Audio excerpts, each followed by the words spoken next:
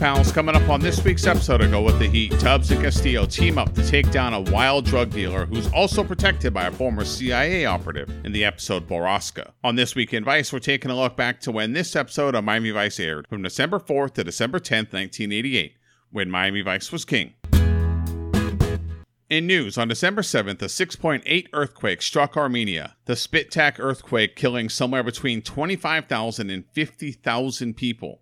The earthquake destroyed many buildings and injured over 130,000 residents of the region. Soviet leader Gorbachev cut his rock star tour of New York short and eventually asked for U.S. aid to the region, showing the growing relationship between the two countries.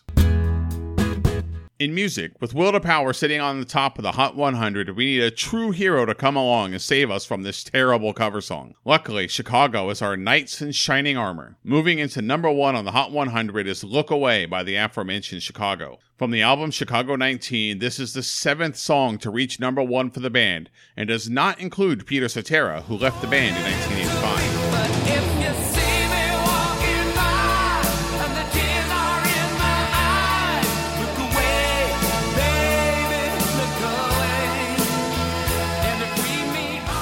In movies, the Christmas classic Scrooge held the box office for just 1 week, but is giving way to one of the funniest movies of all time. Starring Leslie Nielsen is The Naked Gun from The Files of the Police Squad.